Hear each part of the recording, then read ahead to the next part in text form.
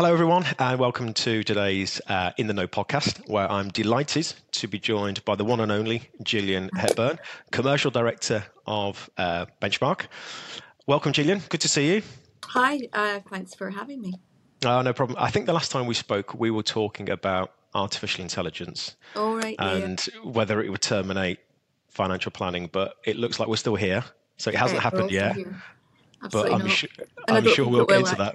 Yeah, we will. Oh, really? Okay, right. Well, I'll hold you to that. We'll have a bit more of a conversation.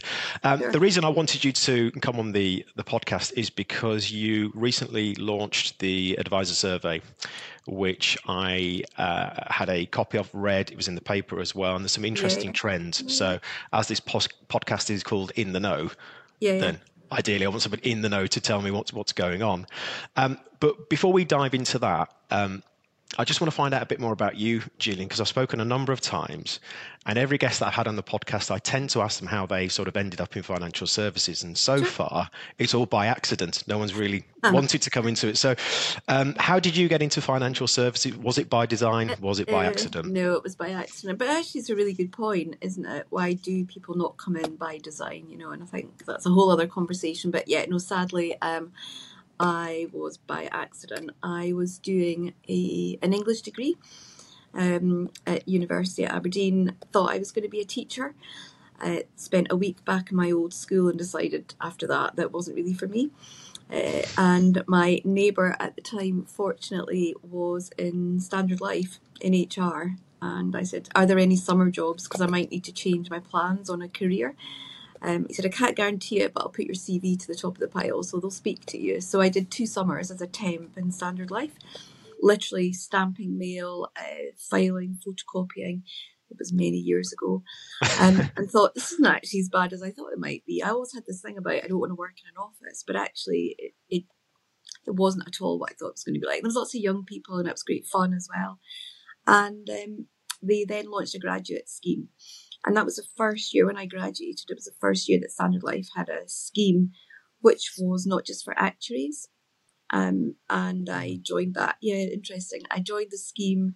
And again, interesting, they decided to start small. There was 4 of us, all women, which again, interesting if you think back to the late 80s. And that's really how I got into the industry. And I spent 2 years doing the rounds into various departments. And then, my career moved in a number of different directions after that, but that's literally how I got into the industry. Excellent. Was it, when your career moved around, was it planned at all? Or was it just a case of opportunities just presented themselves and you work your way? A great question, James, because a lot of it was just opportunities. And people often say to me, what they ask me about advice and stuff in terms of the industry. And I think one of the key things now is careers don't always go in straight lines, right? So it's not about staying in the same place and just trying to get a more senior position. I just took every opportunity that came in my direction, which is why I ended up working for a number of years in customer service division, and laterally they are managing some large departments.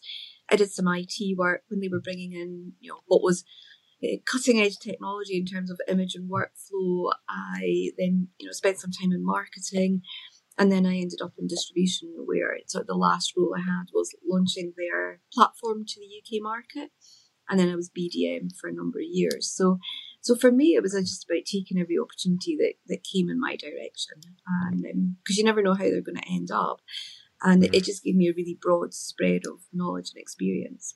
Yeah, you've experienced the ecosystem of financial services in different parts. I have indeed. And then obviously I moved after that. I always thought, to be fair, I'd do my 40 years, get my nice 2/3 final salary, and that would be me done. But I got an opportunity to leave the business. I wasn't particularly unhappy, but I left the business to work for a small discretionary fund manager. It was probably too big a change from a large corporate to a very small business. And then I consulted for a number of years across the industry, working with advisors, asset managers, literally, to be fair, doing anything that anybody would pay me for. And that's where I really learned a lot about the industry and made a huge number of contacts and built a network. And then I built an online business and sold that into Embark at the time, moved with it. And then a few years later, Schroders came knocking on the door. So I've been really, fortunate, but I think part of it is at times being brave enough to do things, so, giving up a job and sticking a CV out and saying, I am now a consultant was, if I look back, it was quite a brave thing to do at that point, but it was a really interesting time in my life as well. It's a ballsy move, I have to say. It was. Oh, credit to And you. you know what? You learn loads. Other than the biggest lesson was you spend an awful lot of time with your accountant and all sorts of things rather than actually doing what you love.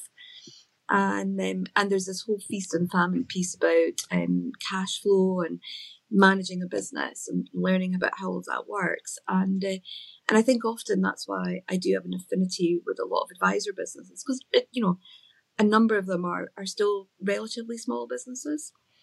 I know cash flow is king, isn't it? You're always balancing the books, and I think having launched a business, well, two businesses actually, you really learn what it's like to be a small business owner. Yeah, and it's not easy. No, it's not. Thank you. I know. I know. It's incredibly difficult, but it's also thoroughly rewarding. Yes, but particularly as well. I mean, I didn't ever move to the point of taking on staff, but that's quite a worry as well. You are effectively responsible for making sure that other people can pay their mortgages. And yes, and that's that can be really stressful. Do you think that affinity of or experience of running a small business allows you to be, I guess, a little bit more authentic with advisors because you've been there, how absolutely. it works, you get it. Yeah. You're not just from a big company. You experience the highs and lows and the issues that are contained within totally. that. And also, absolutely. And also one of the learns, particularly when you're consulting, is I think what you forget is you're actually selling yourself all the time. That's what you're doing projects for advisors as I was. I was doing a lot of work, for example, in terms of platform due diligence and centralised investment propositions. But essentially, you've got to keep yourself out in the market. You're always trying to find new clients whilst you're servicing your existing clients. Yeah. And that's very much what advisors have to do. So yeah, I do think that helped me really understand, some of the challenges that they face. Okay. And now Benchmark, you're with Benchmark Commercial Director. Yeah. Just tell me a bit more about Benchmark, what they offer. So I joined Schroders 5 years ago, and I moved that was to launch our investment solutions business. And then I moved onto the board about 2.5 years ago, onto the Benchmark board. So I haven't moved across that business kind of blind, if that makes sense. So Benchmark is essentially the financial planning business within Schroders, and that's not to confuse it with Schroders Personal Wealth, which is a joint venture with Lloyds Banking Group. So Benchmark was fully acquired, I think, back in 2021. We have a network of advisors. We have an advice business, and the advice business is nationally based. They're actually one of the appointed reps of the network. We also have our own platform, and then we use the investment solutions from Schroders. Although the platform and the network is independent, the platform is whole of market. So kind of a broad business actually, and right in the sweet spot, I think, particularly in terms of some of the services that we offer, and also many advisors, as you know, James, are looking for exit strategies and plans, and we do acquire businesses. Interestingly, many of them will join the network first. They'll learn a bit more about us as a business. We're also seeing people joining networks for all sorts of reasons at the moment. Compliance, and we can come on to that in terms of the advisor survey. But so many of them come through the network. They work with us. They learn to understand how we operate as a business and actually about our culture as well.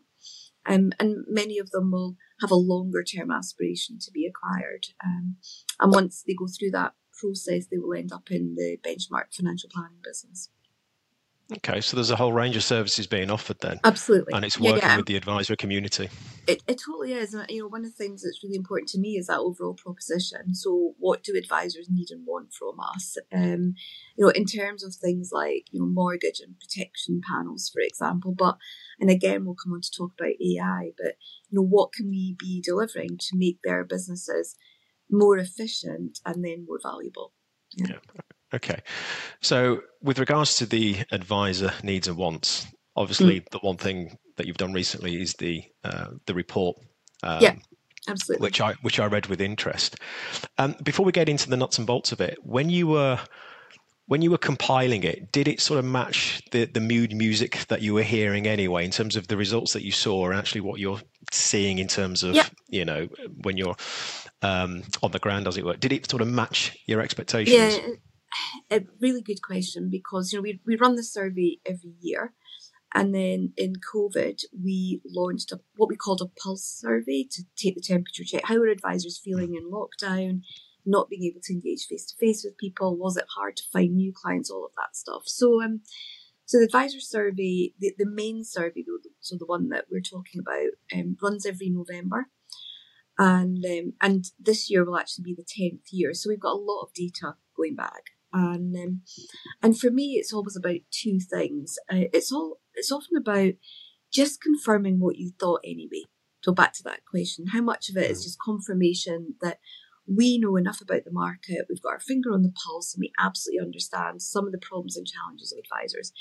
And then sometimes you'll get what I often call the kind of aha moments, that, oh, that's not what I expected. And that's equally as, well, sometimes you could argue more interesting, isn't it? But in the main, yes, it probably reflects. If we're close enough to our clients, then it actually should reflect what they're thinking and what they're saying to us. But I think what's useful in terms of the survey is it quantifies it for us. Yeah. We knew, we can dive into it, but a great example is the questions about cash as against long-term investing. People are sitting there looking at fixed 1-year cash rates of, in excess of 5.5%, 6%. So why would I put money into risk assets? Why would I put money in the market when I can get this? And we spent a lot of time last year. We knew these conversations were happening, but the fact that 95% of advisors told us that we are having these kind of conversations with clients.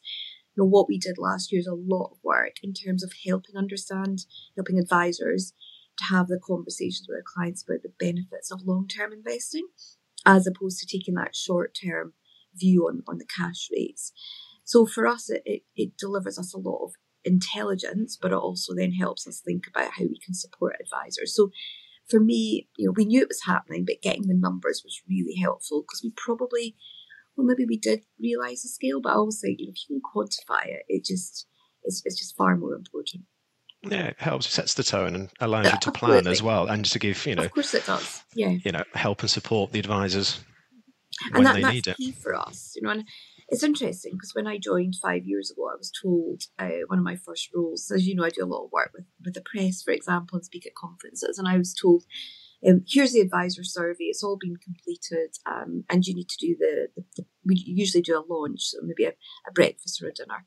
And I looked at it and I thought, well, it's interesting, but some of the questions aren't hugely relevant in my opinion. So we were asking things like, what risk profiling tool do you use? Now, I could have probably made an educated guess on what they were and roughly in what order, but is that really telling us something? I don't mean, yes, of course it's important what tool they're using, but for me there were other more interesting things that we should have been asking. And quite frankly, if you're using the survey also in terms of some of our PR activity, that doesn't give you a headline that X amount of advisors are using Y risk tool. There's plenty other surveys out there that do that kind of detailed research, particularly when they're focusing, for example, on technology. So we spent quite a bit of time just reshaping some of that and looking at what are the questions that give us significant trends that we absolutely don't want to lose, and we run those questions year on year. And then we spend a lot of time every time we do the survey saying what's happening in the market, and what do we want to find out more about. Clearly things like the consumer duty questions started to go in last year, so it's always a case of taking some questions out that don't feel so relevant and then putting new ones in. Because one of the things for me is we can't make the survey too long, because people won't answer it, or they'll get bored halfway through and they'll just tick the boxes. We all behave like that. So it's about keeping it tight and keeping it kind of relevant, and making sure therefore that advisors want to give us information, but it's not taking hours of their time and massive amounts of detail. Yeah, because you get reader fatigue and they won't complete it. Oh, Absolutely. And the other thing people say is, can you give us lots of detail about the advisors that complete it? I'm like, do you know what? I can't, because these advisors don't necessarily use Schroders in any way, shape, or form. They are on our database. So at some point we've engaged with them. But it doesn't mean to say they're active holders of Schroder funds or that they work with us through Benchmark using one of our many services. It's a broad reach across the market. And we don't ask them lots of details about their business and who they are, because the last thing I want is an advisor thinking that I'm just going to use this as a marketing tool. It's absolutely not. We're not going to start to send them lots of information about various products. That's not the purpose of it. So I'm really, every year people say, why don't you ask more about their businesses? We've got other ways of engaging with advisors on the detail. So it's about, it's just answer the questions and help us out. Yeah, we do an advisor survey on salary and benefits every year. So this is in its 12th year. We're just doing the question. The questionnaire has just been issued. We get between 5 to 650 people completing it, and it gives us a broad data range. But it's the most downloaded insight report that we do, because people are interested in terms of benchmarking. Absolutely. But the strength of the questions really does.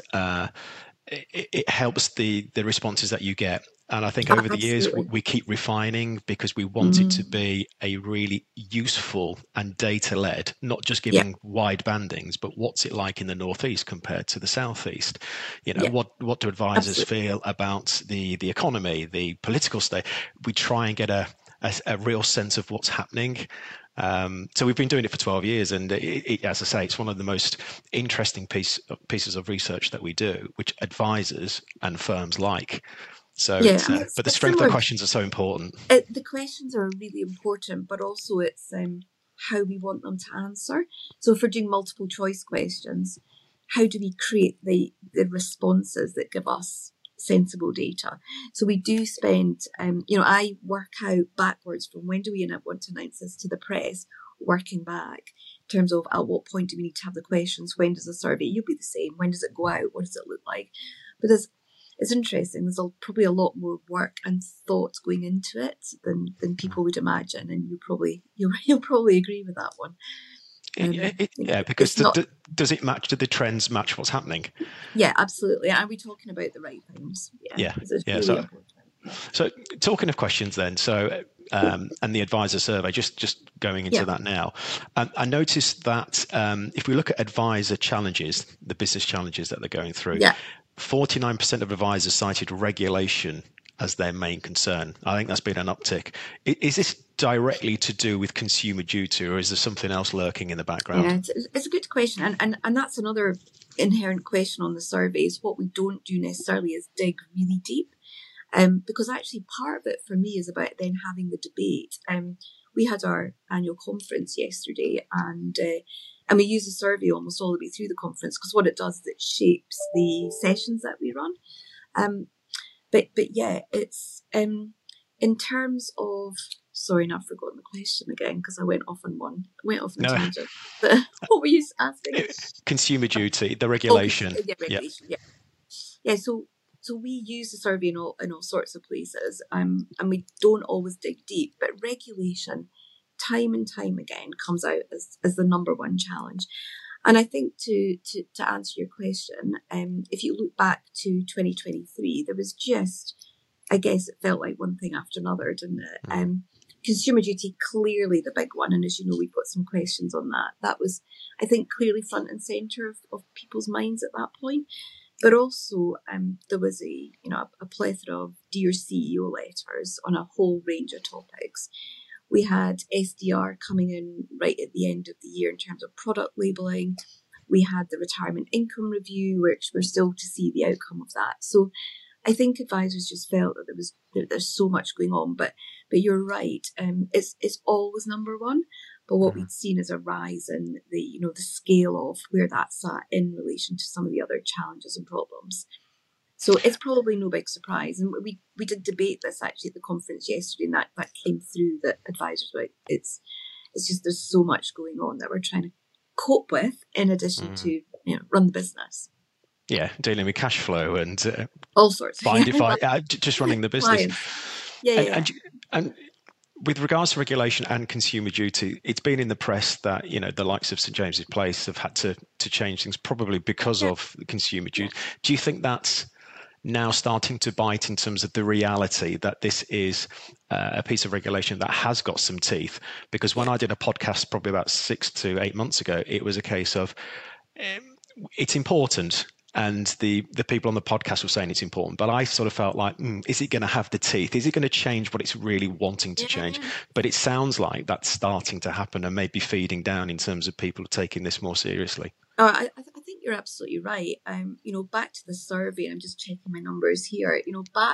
So we asked in our May, so our little pulse survey, how advisors were feeling about consumer duty, and to what impact did they think it would have on their business. And to be fair, just checking my numbers, about 39% of them said pretty much very little impact or no impact at all, right? And what we saw between May, which was pre-implementation date, to November is a complete turnaround. This was probably one of my aha moments that I talked about earlier. And that suddenly we've seen this complete shift in advisor sentiment towards consumer duty. So we're now seeing that, 41% of them are saying, actually, this is having an impact on my business. So I think this is just taking time, isn't it, to work through the system for people to really understand what it means for them and what they have to think about in terms of that, not just getting to launch, but what's next. Implementation date was fine, we got there, but this is an ongoing process. This is absolutely evolution, not revolution. And I think the survey really, for me, that complete flip really demonstrated that. And then we asked them, the follow-up question, so on this one was, what are you specifically going to focus on in 2024? What's the most important part here? And the key priority was continuing to check their ongoing assessment of value and using client feedback. And I think that's an interesting one, because we're now into the practicalities of, well, how do we measure value? And how do we actually ask clients? So I think that old, clients don't leave me, therefore they're getting value is not the answer here. And at Benchmark, actually, we've done a lot of work with the advisors. So we did a really interesting piece of work with Holly Mackay at Boring Money, where we went right out to end consumers and asked them about what do they value from their advisors. And there was 27 different factors, and we boiled that down to 5 key areas. And we've now built a robust questionnaire that can test these factors, and advisors are using that after every client review to measure the sentiment on these factors. So what we've tried to do, because value, we heard all of last year, well, it's really difficult to measure. It means different things to different people. It's quite intangible. Well, we could argue that, but actually what we're being asked to do is put some rigor and process around that. So what we're now doing is just rolling out from that pilot the questionnaire, where already we're seeing examples of advisors looking back on client feedback and identifying, in the main, clients are happy, that's great, but there's an outlier here. Who is he and why are they saying that? We've got great examples of advisors contacting clients that they thought were happy and being told, well, I'm happy about this, but in these areas I was a bit confused. Often it's actually about back to that client understanding piece. So what advisors are now doing is able to take that feedback on board and look at it in the context of a number of different factors of consumer duty. So this is just going to take time, isn't it? I think when you're talking about the perception of value, I think goes back to our previous point about the strength of the questions that you're asking to try and get that Absolutely. Data to be able to really understand what's important to the client. So and do advisors, is there like do they share best practice? Because sometimes it's almost like there's a little bit of unknown here. So is there a readily available sharing of information in terms of this is what some advisors are doing over here, to give other advisors some kind of guidance in terms of what to do? I mean, certainly in the network, we have that opportunity, don't we? We engage with advisors on a daily basis. We run quarterly meetings. We're always happy to run webinars, get advisors on board, engage. And also it's about, the people that work within my area who are out meeting advisors day in, day out. If we can share best practice around amongst our own team of the partnership directors and service managers that we have, then when they're out with speaking to their clients, they can talk about good practice that they're seeing. So I think there's a number of different ways that, best practice is being shared. I mean, obviously before I moved, one of the things I had to do was fair value assessments and target market for the investment solutions business for our model portfolios. And again, what I found was the industry were really happy to share best practice. One of the first things I'm sure we all did when the fair value assessments were published was look at what everybody else had done. Well, that's an interesting way of calculating it. That's an interesting way of presenting it. So I think we'll possibly also maybe get to a standardized approach, certainly on fair value assessments for products, similar to what we reached with the assessments of value, slightly different but similar in the fund industry, because they've had they were 3 years ahead of the game in this one in terms of having to assess value. So there were some principles certainly here at Schroders we were able to use on the back of the fund assessments and think about that in the context of how we were then going to use that information for the model portfolios. And I think advisors will be the same. It's how can we come together to share best practice? And it'll also be interesting, won't it, to see what the regulator will do when they start to do some thematic reviews on this, which we would anticipate. Can we get examples of good and poor practice? And there's a lot of engagement, isn't there, with the regulator on all of this. So, we are only in year one, aren't we? So I think the next few years we'll see a refinement of some of this. Lots to do. And absolutely. When you talk about sharing best practice, when you sort of move that conversation into fees and charging, is there a downward pressure to change the fee structure, whether to increase or decrease? Because that's the one thing, if you start talking about fees, it can be quite inflammatory. And that's the one thing you see in the press. It's like, well, you charge that, I wouldn't charge that. But again, sharing that best practice, looking at fees, is the pressure starting to build a little bit? Well, it's an interesting one, isn't it? Because the survey I thought was quite interesting on this one. Many advisors said that they felt it was an increased pressure on charges. But when you actually looked at what they were charging, particularly if I recall, it was between 0.5 and 0.75, the number of advisors charging at that level had shot up, right? And it was at the expense of those charging up to 0.5% had dropped significantly. So it kind of felt like they're telling me one thing, but the numbers are suggesting something different. So it was suggesting that they felt a pressure, yet the fees had increased. So that was a really interesting debate. That was my aha moment. I was like, okay, Wait a minute, you say one thing and you're doing something, or it feels like something else is happening. And then the other area where we asked under the consumer duty piece was about did they think as a result of consumer duty that the ongoing charging structure was under pressure? And there was quite a number of advisors there. I can't remember the number off the top of my head, but they said, yes, we do feel that model is under pressure. And to be fair, if you look at some of the language that's coming out of the regulator, it does feel like that ongoing model is under a bit of pressure. I think at one point, didn't they? They said that about 90% of clients were put in ongoing fee structures, and they weren't convinced that everybody really required that.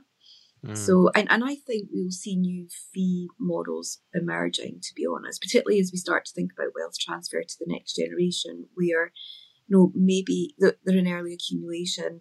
I'm quite happy to pay subscription models we're seeing coming in. One-off fees has got to be again on the radar. So I think it'll be interesting. But I think the ongoing charging one, advisors were definitely saying to us in the survey, we feel that model is under some threat. I actually think, though, if I could call it, there is a bit of a case for the defence here, to be fair. If you think about some of the challenges that we've had over the last year, particularly in the investment market, if you are charging on a one-off basis, it assumes a client then knows pretty much when they need advice. What we saw, though, was, through some of the investment, ups and downs, you think about COVID, sadly, the Russia-Ukraine situation, now the Israel-Gaza, things that have impacted volatility in the market, right? We see advisors absolutely on the front foot with clients, talking to them, holding their hands, and many, making sure that they're staying invested, or even understanding, as the survey showed, the number of people that are struggling with the cost of living crisis and stopping things like pension contributions. Now, clearly, people need if people need an income from somewhere, then there are, you have to look at the portfolio and say, how are we going to create that for you? Now, an advisor that's with you every step of the way and delivering an ongoing service is going to be on top of that, in my view. So I absolutely think that there is a place for ongoing advice. So again, I think that's an interesting one to think through. It is, and I think we are in constant perpetual crisis at the moment, and I can't see that changing too soon. It's very difficult. It's very difficult times, and we see that in this survey as well, where we ask clients about how they were feeling about, or how did advisors think their clients were feeling about investments. And we've seen a shift from bullish to bearish over the years, but it's still a challenging time in terms of client sentiment, I think, because they have experienced, haven't they, in the last few years, some extreme bouts of volatility.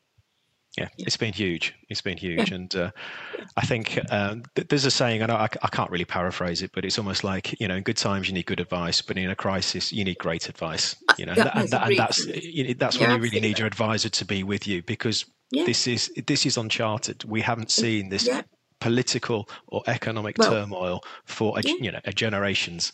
Absolutely right, and this year will be absolutely no exception. We've also got an election. We've got a US election. If you think about some figures we were showing yesterday at the conference about the number of government changes and elections globally over this year, it's unbelievable. So we are in a time of significant change.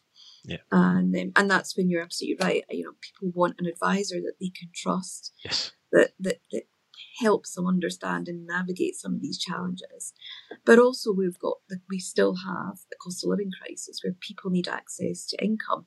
One of the reasons, again, we asked about that in the survey, we started to ask about the cost of living crisis back in, it was May 2022, when it was just beginning to come to the fore. And we said, let's ask advisors if they think clients will have to reshape portfolios. And I think it was something like 63% of advisors said, yes, we think we'll have clients that will have to reshape. Actually, we were then in the great position, because it's our survey, of saying, and have they actually reshaped portfolios? Mm-hmm. And what's happened is the number of advisors that said clients have had to reshape portfolios is far in excess of those who thought that might happen. Yeah. So I thought that was really interesting. But, and clearly the number one reason that they told us in the survey for doing that was, simple, household expenses, fuel bills, all of that stuff that we're all struggling with. But number two has changed. Back earlier in May, it was all about helping wider family. Mm. And that's shifted a little bit. Whether they're finished helping the wider family, we're focusing back on ourselves again. But again, that's where an advisor comes in. If you're helping the wider family, let's make sure that that's being done tax efficiently. Back to the value of advice. So the cost of living crisis, is very much at the forefront of many people's minds, but it's where people need good advice in terms of how are we going to manage this. The number of advisors that said people are stopping pension contributions. Well, do they really understand the longer term impact of that? And are there other ways of releasing income for them? I honestly think it's a great time to be a financial advisor, notwithstanding what we've talked about in terms of the cost of regulation and the issues of running a business.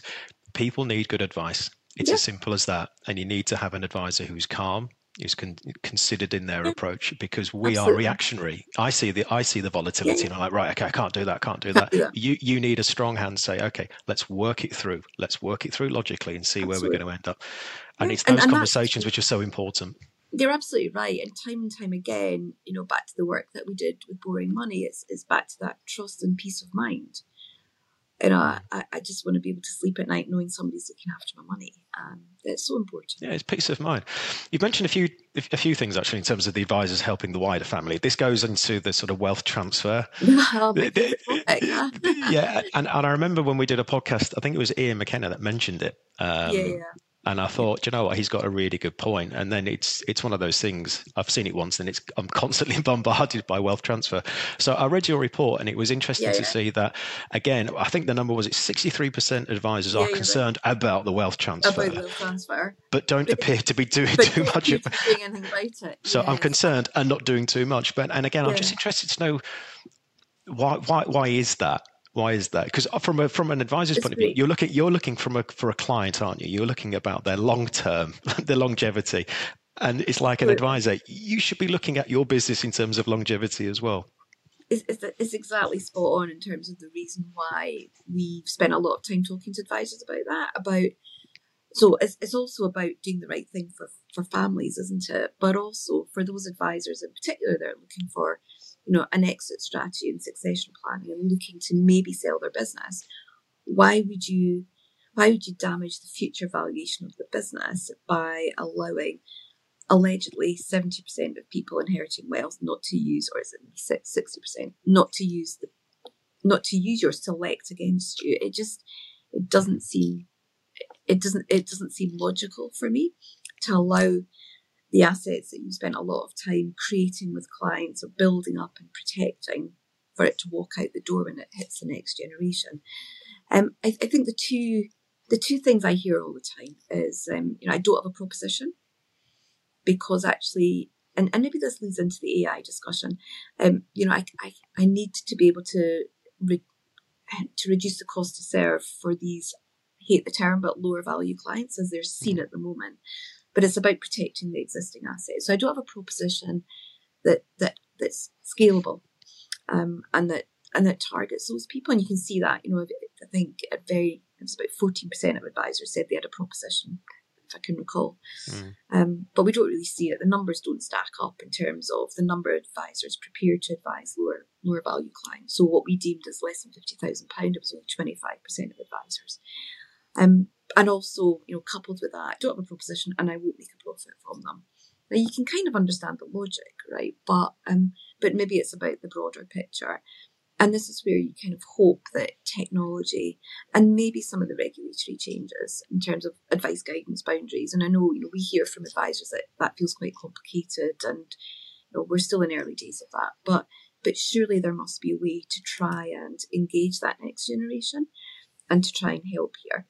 However, as you probably are aware, the one trick that I still feel significant number of advisors are not picking up on is at this first point of transfer at the moment in the baby boomer generation. I'm going to generalise, is from a husband to a wife, who was typically, and again, I'm generalising, but if you think it through, I always say to people, think about your parents or your grandparents. It's often was a non-earning spouse who was quite frankly not engaged in the conversation. And we know this because they told us, so this is always the don't shoot the messenger moment. We did lots of research. We spoke to lots of women, particularly widows, who had left advisors and said, I just felt that they didn't really understand me. They didn't understand that I had specific needs of my own. The conversation was all around the amount of assets, where it was invested and how it's grown. And she said, I'm sitting there thinking, I actually want to help my kids get on the property ladder. I have a different views on what I think we should be doing with the money. So 70% of these women, leave the family advisor. That's happening now. And we did some research at the back end of last year, which can confirm those numbers. It wasn't quite the 70% number, because that's been banded around the industry, to be fair, for a number of years. But our numbers said that, well over 30% of people, or women, widows, will not use the family advisor. So it matches up. They just wanted a safe space to talk about their view on finances. They felt like lacking in confidence, and that the conversation wasn't really aligned to their requirements. What do you think the disconnect is, though? As in, what's preventing an advisor from doing that? Because ultimately, it's about looking at needs and wants and aspirations, etc. Yeah. It's a really good question. I hear lots of reasons, like the husband doesn't want the partner involved in the conversations. I can't understand why. What? So are we saying that at the point of a widow's or of women's most vulnerability that they should be left not understanding anything about finances? I just don't subscribe to that at all. I think, I mean, interestingly, because we do a lot of sessions on this, and we say the biggest thing is just understanding these women and understanding that they want a different type of conversation. So it's not, and again, actually, a really interesting point, James. Often advisors will say to me, well, is the answer to put a female advisor in my business? Now, there's a big challenge with that. Only 16% of advisors are female, so there's not enough to go around, right? But actually, when we did our own research, 76% of the women that we surveyed said, I don't really care. I don't really care, whether my advisor is male or female. I just want somebody that gets me, that understands what I want to talk about and engages me in the right way, and somebody that I can trust. But just is, that's right across the industry. That's what everybody is saying in terms of what they want from an advisor. So there's nothing new here. It's just about starting to think about that demographic. And I always say to advisors, do a bit of an audit in your client bank. So where are these baby boomer couples, and ask yourself genuinely, are we engaging that female client? I had the pleasure of speaking at a conference in South Africa last year for Schroders, and I met a couple of advisors. We were talking about the subject, and one of them said, I wished I'd heard you talk 6 months ago. He said, because two of my clients, big clients, they passed away, sadly. The money went to widows, and I said, I was sacked within a month.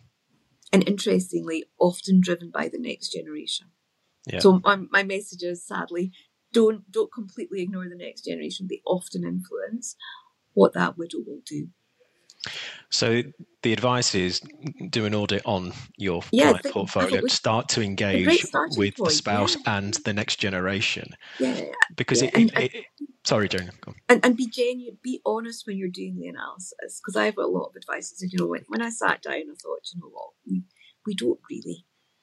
We don't. And many of these women also said, I'm quite happy to engage with the advisor on my own, so that I can have a conversation about my needs and my requirements and how I feel about money. Because I think, again, the other question I had was related to wealth transfer, and it was the 90% of advisors don't have a different marketing strategy either. Correct. So it goes into the concern about it. They don't have a strategy, and they're not engaging, but it's happening. And that story just then about that advisor who's lost his client. I mean, it's preventable. He said, I was in complete shock. He said, and I've done exactly what I've gone right through my client bank and been really honest about, am I really engaging that wider family? But you're right. And it's a really interesting point. If only 10% have a strategy for engaging and retaining these women, that's a massive threat to the business. But my goodness, what a fantastic opportunity for advisors then to hold themselves out as specialising in women, and particularly widowed and also divorced.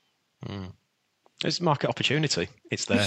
Hugely. And as one advisor says to me, this is terrible, but she said, one thing about rich widows is they lunch with others. They hang out together. And he said, I have a constant source of referrals. If you're suddenly seen as an expert in this area, what a great opportunity. Yeah. I think it's really interesting to know that the widows aren't looking for female-only advisors. No, because practically it's impossible. Yeah. And running a recruitment business, tell me, I don't see any discrimination. I just see people just need good advisors. So I think that's really interesting to know that research is quite good. I'm happy to share that research with anybody who wants it. But that was another. Obviously, it was a slightly different survey to our main one, but because I wanted to dig into it in a bit more detail. But I'll be totally honest, that was another aha moment, because advisors had often said when I was presenting about this at conferences, is the answer a female advisor? I said, well, personally, I don't think so. I have an excellent male advisor. I don't think so, but I don't have any. I don't have any real evidence. But this, at the end of last year, this gave me the evidence that I was looking for. I think the way sometimes I look at it quite, basically is we need to remove tags. We Yeah, need to remove the tags that we all seem to be, and whether you're left or stereotype. right. Yeah, Yeah, people need absolutely. good advice. If you've got an advisor who listens to you, Fundamentally. works out, can understand what your aims and aspirations, that's all you're looking for. Yeah, But yeah, I think we absolutely. tend to get channeled into, oh, it must be this, it must be that. I don't think you need that. You just need good people to do a good job. Let's Do a keep good it job. basic. Yeah. No, you're right. You're absolutely spot on. Yeah. So whilst people can still do a good job, that leads me on to AI. We've got a AI. couple of Yeah, minutes yeah. left. No, So that's great. Great. what? Love this Yeah, topic. yeah. Absolutely. I mean, So what's happening? What's the mood music at the moment well, with AI? I think we're in a really interesting space with AI, right? So if we think back to a year ago at Christmas time, it was probably the first time most of us heard of ChatGPT. And we were all playing about with it, thinking, oh, this is amazing. I can ask it questions and it will return a response instantly, and it's quite cool. And I think where we are now is we're now in the year of how do I genuinely implement this in my business and leverage it? So can it drive efficiencies within my business? What can it actually do for me? And I thought what was really interesting in the survey was the number of advisors that now see AI as an opportunity. So 70%, and we've seen quite a sharp increase in that compared to the previous survey. So advisors are sitting back thinking this technology is really interesting. I think it's an opportunity, but I think we're at the point of, but how? What do I do next? I think probably the advice is get some help, because it's not for most of us, it's not our natural skill, is it, in terms of thinking through that. We're seeing some really interesting use cases. I saw some tech the other day that does a very simple review process with a client, particularly back to our conversation on those clients who are in early accumulation. They just need one conversation a year to check that nothing's changed. So I've seen some really interesting technology that has, with a chatbot, which feels very real, to be honest. Just working out whether or not the client has had any significant changes, being able to document that, or whether or not they now need to maybe speak to an advisor. I'm hearing lots of interesting things happening in the actual advice process, in terms of suitability reports, how we prepare for review meetings, how we check client advisor data, client data. I think obviously it comes with words of warnings, doesn't it? Suitability reports or straight into ChatGPT with client data is probably not a good idea. So I think where I'm seeing this working really well is where advisors are getting the right support from businesses who are also skilled in doing this and understand advice and the advice process. There's lots of startups out there, isn't there, in the AI space? But my advice would be to work with somebody who can demonstrate that they've already, engaged with advisor businesses, understand some of this stuff, and can be, really helpful in terms of leveraging efficiency. Which is when we ask advisors, what do you think AI could do for you? And that's the key. That's the key response is about improving efficiency. What it's not about is about reducing jobs. I think what advisors, we had a great advisor speaking about this at our conference recently, and he said, what we've been able to do is actually make people's jobs more interesting. We've taken some of the heavy lifting away from them. We've re-engineered our processes. We're working very closely as well with compliance, as he said, because that, we are regulated businesses. He said, but also we're making a difference to people's jobs. He said, this is not about, cutting jobs. And we saw horrible headlines in me last year about how AI is going to cut jobs. He said, it's not about that for my business. It's about delivering a better quality of service to clients. We've got more time to spend with them. And also the people that work with me don't spend hours and hours reading stuff that they just, we can manage very quickly and efficiently. So I think we're starting to see some really interesting things emerging here where advisors are starting to implement it in their business. I'm really excited about this and what it can do for us. Yeah. So I think the survey is saying the next 2 to 5 years is going to be that's where it's really going to lift off. Yeah. Yeah. And here at Schroders, obviously, we've got a significant amount of activity in terms of how we can use AI to leverage efficiencies within our own business. We all have access to an internal version of OpenAI called Genie, and that's been great.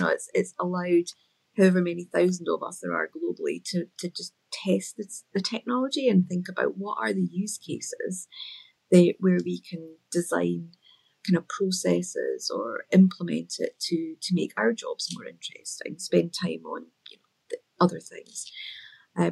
We had a video the other day, Peter Harrison, our group CEO, talking in, I think it was 6 or 7 different languages using a chatbot functionality. Yeah. It looks like him speaking, as he said himself, I can only speak English. He doesn't speak any foreign languages.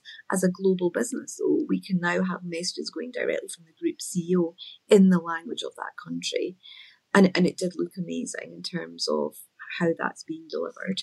So I think there's some really interesting opportunities. However, I think advisors are still quite cautious as well, and quite rightly so, in terms of data and it turns out, I don't know how many people listening to this have ever used it, but there are some downsides, and we've got to be very careful, four-eyed check on things.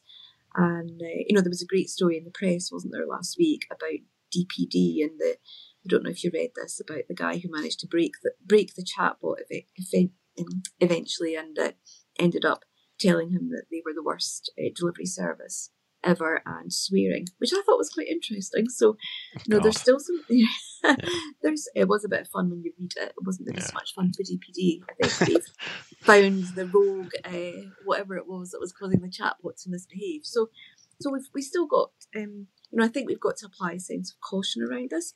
However, I think it should release some massive opportunity, particularly for me, in terms of how can we use this to deliver more access to advice, but in a different way, and actually for a different generation. Yes. Right? Any of us who've got teenagers or young people in their 20s in the house will know that they think and act very differently to how we do in terms of interacting with tech. Yeah, absolutely. So I think that goes back to the wealth transfer in terms of, to innovate some products, to use AI, because that's how the genie's out the bottle. We're not going to go back. Absolutely. It's just going to go. No, so it's just going to be developed. So, but I think your advice to work with AI firms who understand financial planning is crucial, because there are lots of startups. They need to understand the intricacies of a business that is heavily regulated. Absolutely. It's different to running a call center. So there are a few firms out there that I've seen that do specialize in that, but choose your provider. Yeah, ask for examples, or ask for references, case studies, and I think the good ones will be able to do that now for you. Absolutely. Well, thank you, Gillian. I think we've got about 30 seconds left. Any final thoughts? Anything else that you wanted to tell the advisory community? No, I think we've run around a whole lot of topics, but I think 2024 will still be challenging, but I just think it also brings lots of opportunities, and particularly opportunities around demonstrating the value of advice to clients. So I'll just leave with that one. Well said. Gillian Hepburn, thank you very much. Thank you very much for having me.